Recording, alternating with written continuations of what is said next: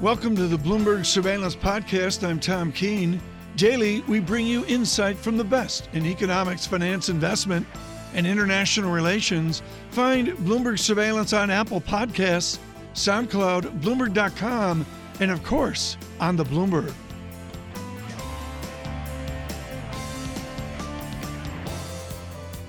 Front and center, though, are those tariffs that are said to come from the United States of America. President Trump deciding to impose new tariffs of 25% on imports of steel. Elsewhere, you may see 10% on imports of aluminum. The president out this morning swinging when a country is losing many billions of dollars on trade with virtually every country it does business with. Trade wars are good and easy to win. That's the message coming from the President of the United States over Twitter this morning. To discuss, Chad Bown, Peterson Institute for International Economics, a senior fellow there, and Enda Curran, I'm pleased to say, staying up late in Asia for us, our Bloomberg Chief Asia Economics Correspondent. Chad, let's just begin with this and begin with a story that you've written on the Washington Post and pointing out quite rightly what the Commerce Secretary Wilbur Ross has concluded. It's that imports of steel and aluminum threaten America's national security. How do they threaten America's national security, Chad?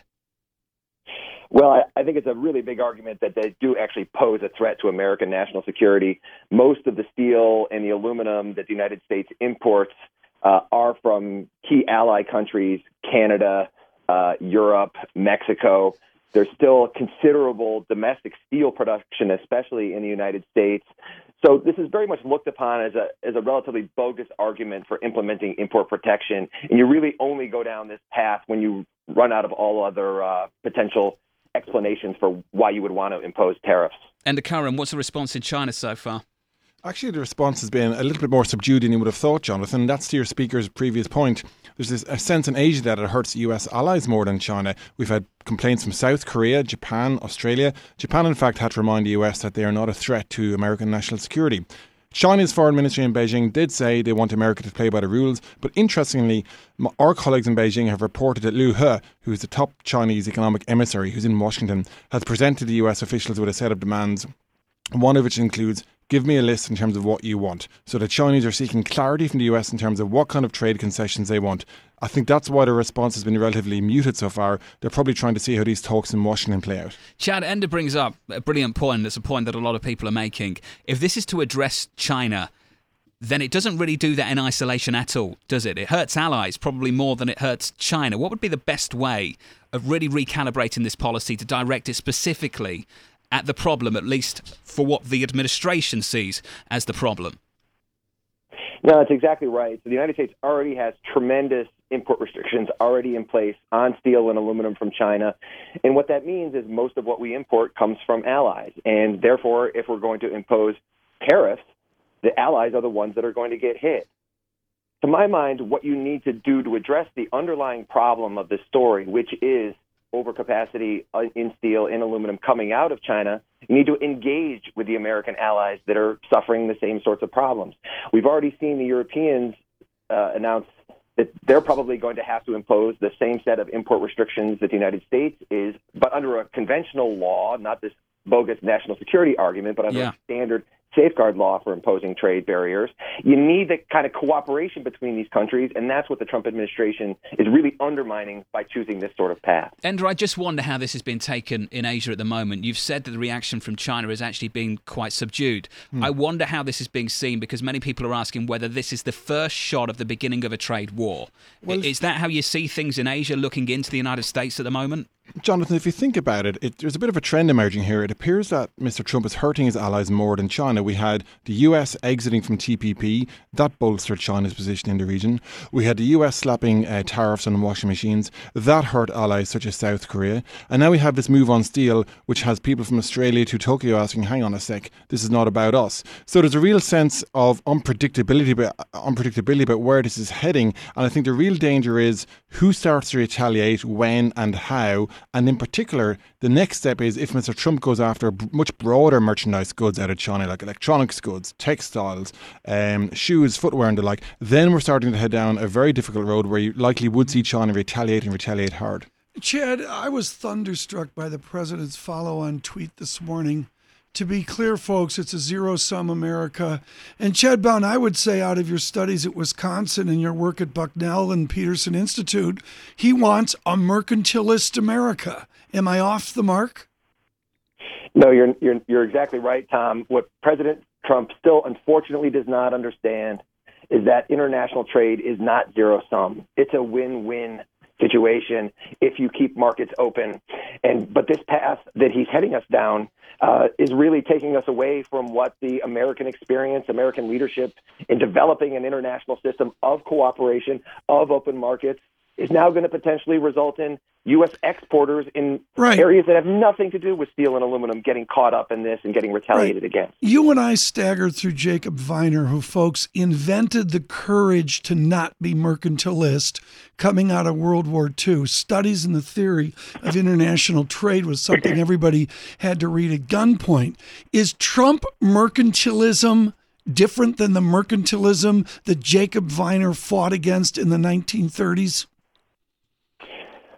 I'm not sure how different it is. It is equally worrisome. You know, he seems solely focused on bilateral trade deficits and seemingly thinking that he can use trade policy to tackle those. The administration has recognized that steel and aluminum overcapacity is a problem. It's really just the approach that they're choosing to tackle it by inflaming tensions with all of our key allies and trading partners with which we need to have a partnership to engage with China on this issue. He's really undercutting his own efforts at trying to get something done. Chad, as you've mentioned and others have touched on, downstream in the United States of America in terms of end usage of steel is a whole lot bigger in this economy than upstream. The steel producers, the steel users, the automakers, the likes of the brewery companies as well. It's massive. Whether you save some jobs in steel, how much damage could be done downstream? That is another really, really big concern. There are so many more, consuming industry jobs, whether you're talking about automobiles or infrastructure, construction, that are all going to be hurt by the fact that input costs are now going to be so much higher with these steel and aluminum tariffs. That's going to be lost jobs as well. And so, to the extent that that's an additional source of political concern for the president, you would hope that this would weigh in on his decision-making, but it doesn't seem to have resonated with him so far. Chad Bown, thank you for the early morning conversation with the Peterson Institute. No doubt Adam Posen and company will be writing up a storm on this.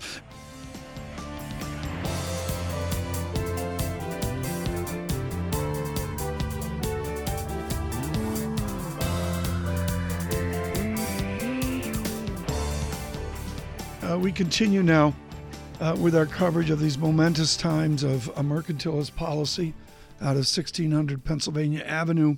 And to give us perspective and a gentleman who understands the astronomy of our political economics, Marc Chandler, not only at Brown Brothers Harriman, where he puts out important notes on currency dynamics, but he also writes books that fill in our political economics and our economic history. Marc Chandler, can the President of the United States see the stars of our greater political economy? Yeah, good question. I'm not so sure, but I'm not so sure that I would go with that. This is necessarily a little break from the past. Remember, we had President George Bush who put a 30% tariff on steel. And so I think that almost every U.S. president that I could think of has put on some kind of protectionism, some kind of tariffs that can get challenged. And this is, I think, the important thing is, but I don't think that we're really at the necessarily headed for a trade war. How did countries respond to Bush's 30% tariff on steel? Went they did right not have him. Nope, they didn't. They didn't go for a tit-for-tat strategy. That is a trade war. What they did was they appealed. They took the U.S. to the WTO. The U.S. lost the case at the WTO and had to rescind the tariffs. This is what I think countries are going to do. They're not going to play a tit-for-tat strategy, but support the multilateral trading system. The distinction, Marc Chandler, starting last evening into the morning, and Paul Krugman, the laureate, mentioning it as well, but conservatives as well, is this national security distinction that has Secretary Mattis so upset as well. George Bush didn't make this a national security issue, did he? No, that's a very important point. That's an important distinction here. But what happens, I think, is that the U.S. makes this claim: we're going to protect these industries for national security grounds. This has to be tested in a court of law, and that is in the WTO. And with the WTO, I think if I was going to be on the side of Canada and Europe and Japan and Korea, what I would say would be my first piece of evidence would be exactly what you say. That is, the Defense Department in the U.S. says that they do not want these tariffs. So the Defense Department, are either being derelict in their duties or it's not for national security. Here's a question for you. Does this administration respect the WTO? Well, I think that it's an interesting question, and of course the Trump administration has been very ambivalent about Marc, it. come on. They don't, right? No, but I'd say this, though, that the U.S. president cannot unilaterally withdraw from the WTO. This is a Congress, and this is the next step that's going to happen. Just like Congress has limited the president's power to repeal sanctions on Russia and Iran, Congress can take some actions to reduce the president's unilateral power on trade. Are they going to do that? I think it depends on what happens, but I think that tell me the outcome of November's elections, and I think that the better. Well, let's just take a step back. November. Secretary Mattis has made it pretty clear, I understand, from within the White House. Likewise with Secretary Tillerson. Likewise with Gary Cohn. They didn't want to see this. We're seeing it. So what's stopping us from seeing the next things play out? Well, I think, so what's the next step of play out? Some people are talking about some resignations coming, which would seem to me to surrender the levers of power to exactly the protectionists that are also in the White House and in the administration. So I'm not sure how it's going to play out. It could be some resignations, but also the shift of power in the administration. My point is that this does not necessarily have to trigger a trade war if it's not tit for tat. It's not necessarily going to stand up at the WTO, and I'm not convinced that the inflationary nature of it, people are talking about this, it's going to be boosting inflation. But I think what happens if we do get rising prices, which there's a quote from General Motors, a guy who is one of the buyers, saying that GM and Ford source 90% of their steel and aluminum in the U.S. Okay, but Marc, I think the literature in the last 18 hours clearly agrees with Marc Chandler that inflation delta is not the big issue here. But within the model, our international Mundell-Fleming blah, blah, blah model, it goes over to economic growth. Can you suggest that if we don't see the impulse in inflation, we will see it over 2 and 5 years in diminished economic growth because of retaliation? Well, again, I'm not convinced that there's going to be retaliation like there wasn't against George Bush, but I do agree with you that this is to me, the biggest challenge to the world trading system is not these tariffs. The biggest challenge that the U.S. is really having to the global trading system is really blocking the appointment of judges to these conflict resolution mechanisms at the WTO. That, to me, is a much more serious case. That countries, the U.S. and Canada are the biggest trading partners in the world, and there's always little disputes and frictions. This is part of trade. What we want is a strong conflict resolution mechanism. As long as that's strong, the global free trade system can be resilient. Flows are going to slow down, Marc. I think that's the opinion of a lot of people. And we can look beneath the surface, away from these headline things about tariffs, and just look at CFIUS, the Committee on Foreign Investment in the United States. They are looking at inbound investment coming from places like China. They may well change this and develop the role of CFIUS to actually look at outbound investment. So companies in the United States looking to invest in China may well have to get things approved by CFIUS as well. There are things happening in the background here beyond just tariffs that make this a more protectionist administration. Oh, for sure. I'm not saying that it's not. I'm just thinking that the system of checks and balances and resiliency of the global system and of our own checks and balances within the U.S. are more resilient than what a president can do in the first 18 months in office. Big question. Emerging markets FX, when President Donald Trump was elected, got battered. Then it ripped. Do we need to actually have another look at this? Is this an inflection point or not, Marc, for you, for emerging market currencies? Don't think it is. I think that more important for the emerging market currencies, it doesn't seem like Fed policy is the key. It seems like global growth is the key. And I think, for me, that's a concern. Latest data, not only from the U.S., but from Europe, from Japan, is showing that maybe that strong momentum we had in this synchronized global upturn might have peaked at the end of last year. Okay, Marc, this is all a bunch of fancy eco-babble. Should I initiate strong yen trades this morning? I think it's a bit late to the party, but I'd be watching this 105 level. I mean, we've come down, right? We've come down to almost 108. I think we were 107.70 on Monday. You're missing the point, Mark. Tom and I sell bottoms. We buy tops. That's what we do. Mark, you got to understand. You know how like John Farrow has a Grand Banks 48. I've got a Grand Banks 16. It's a dinghy, and the name of the boat is called Late to the Party.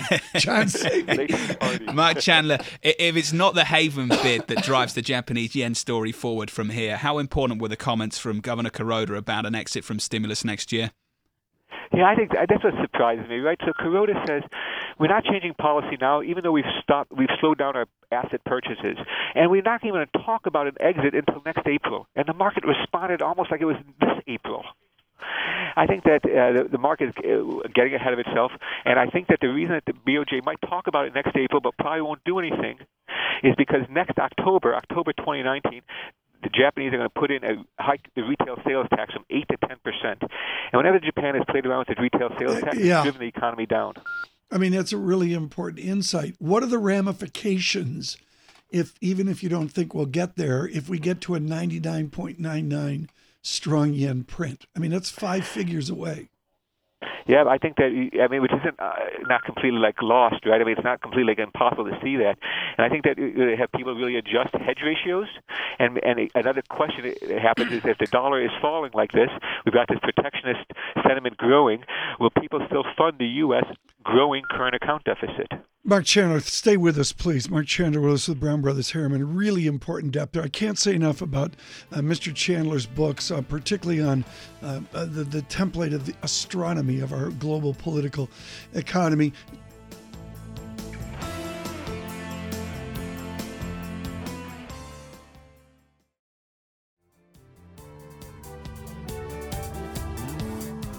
We bring in now Francine Lacqua, who is in Rome on a Roman holiday through the weekend.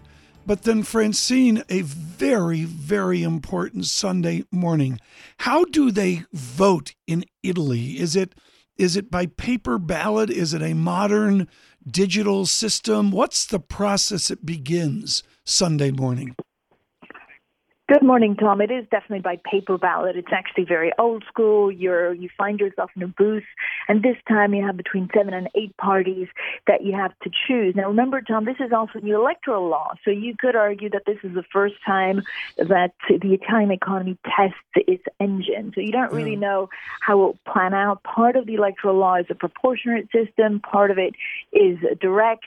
So it actually makes things a little bit more complicated because it's very difficult to look at the polls, which, by the way, we can't talk about, but it's very kind of difficult at this point to see whether, a coalition could actually be formed depending on how much the parties get. Will weather play into the election? I'm watching a plane actually land in the heavy winds of Washington. Air Force One is off in the distance. And really from Washington to Maine, we have extraordinary weather. You saw that in London. How is the weather across Italy? It's a little bit better, Tom. We had very high winds today, and you're right, weather always plays a part in the turnout. Mm-hmm. But even before the weather concerns and East from the Beast, which has touched Italy about 5-6 days ago, there was a lot of concern about very low voter turnouts. And Tom, to put it very simply, there is a concern that basically, although the European economy, bringing Italy with it, is getting better, many Italians are just not benefiting from this broadening recovery. Francine Lacqua in Rome. I don't know, Francine, if you were able to hear Prime Minister May's important comments at Mansion House. I would note, Francine, that she is garbed in black today. What is Prime Minister May mourning as she gives us an update on Brexit theory? I mean, she may be mourning the rebels on both sides, Tom. She has a very tough task. On the one hand, she needs to deal with Commissioner Juncker and Commissioner Barnier. At the other hand, she has to placate her rebels that are pro-Brexit and the ones that are pro-Remain. So I think maybe, all black all around makes sense for a top prime minister going through tumultuous times. What have you heard in Italy about the discussion of the President of the United States on mercantilist theory? I know it's the talk everywhere worldwide. The Prime Minister actually making comments, 2 hours ago or so. Futures improving, folks. We were negative 270. We're now negative 181, a better tape in the last 20 minutes. But Francine, what have you heard from your guests and off mic in Italy on mercantilism and American trade? Well, Tom, Italy is worried. A lot of Italian politicians are worried. A lot of Italian CEOs are worried. Remember, this is an economy that grew 1.5% last year, but it's mainly thanks to exports, and a lot of these exports go to the U.S. Now, the most percentage-wise actually goes within the European Union. So a lot of the chief executives that I was speaking to were saying, look, it's not good for world trade because if it has an impact on GDP, it will also bring back the recovery of Italy. They're concerned about exports to the U.S., but, as long as the European bloc stays together, Italy will, weather the trade war storm. Francine Lacqua, thank you so much. Of course, safe travels. Have a great Roman holiday in Rome for the elections.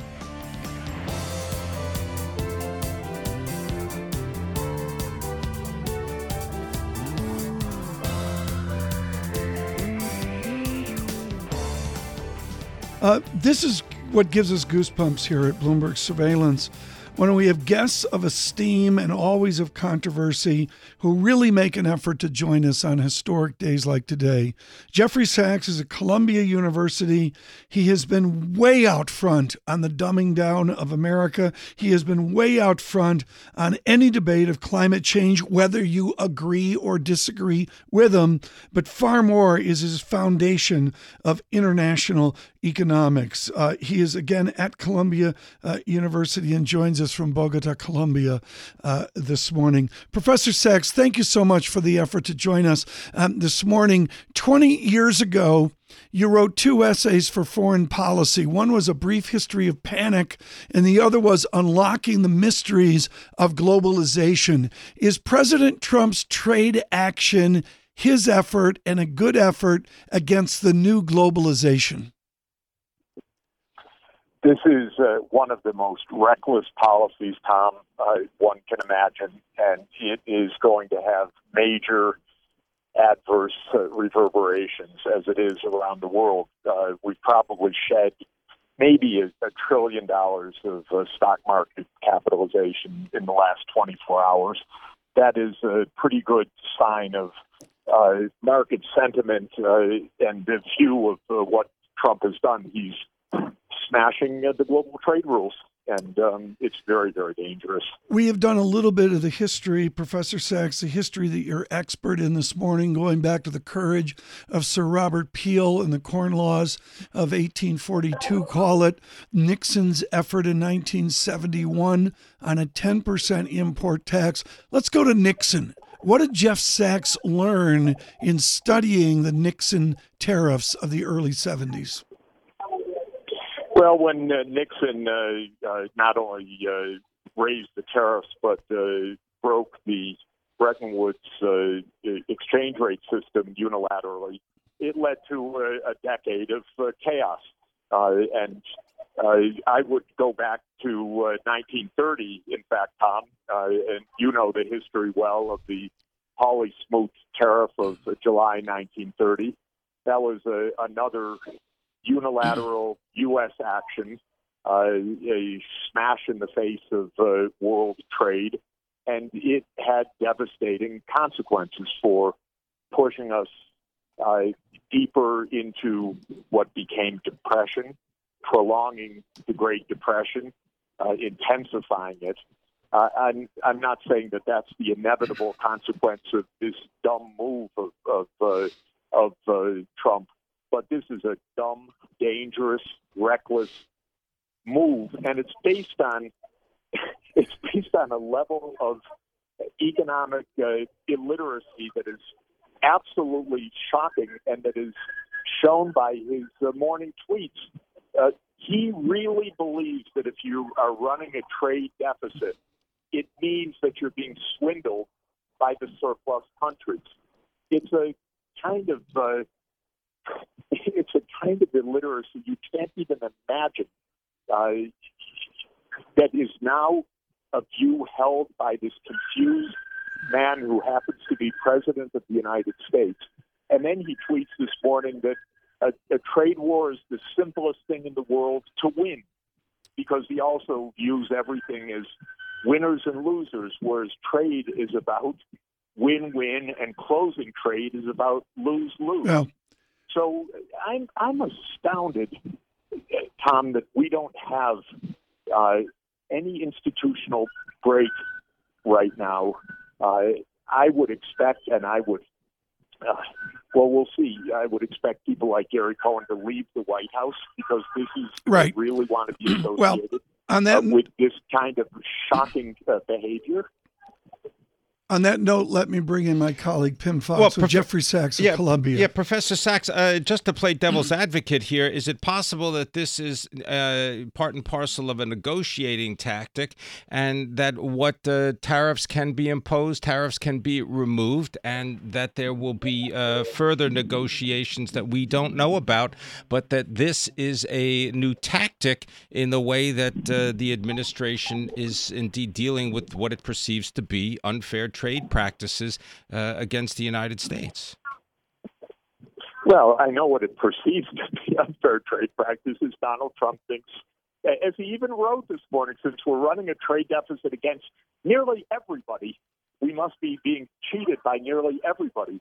But it's a kind of why are we running a trade deficit against everybody? Well, that's because we don't save in our country. We have a saving investment deficit. We borrow from the rest of the world. And his very way of posing the question exposes the silliness of it, as if every country that we run a bilateral trade deficit is somehow doing us wrong. He just doesn't get it. Maybe it won't spiral out of control, though, and China has been extremely mature in its response, which is just to say we hope the U.S. does not undermine the international trade rules. The European Union was far more direct, saying that there will, of course, have to be retaliation and that this is outrageous. Many others have noted that it is a complete break of post-World War II practice to invoke national security to slam against the international trade rules. So the answer, Tim, is yes, maybe it won't be so bad in the end, because some grown-up someplace will turn this off.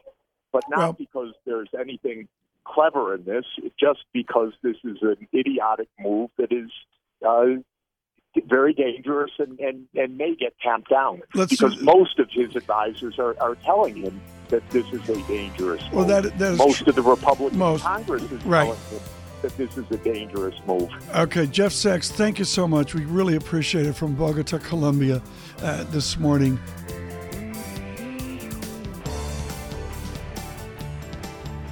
Thanks for listening to the Bloomberg Surveillance Podcast. Subscribe and listen to interviews on Apple Podcasts, SoundCloud, or whichever podcast platform you prefer. I'm on Twitter at Tom Keene. Before the podcast, you can always catch us worldwide on Bloomberg Radio.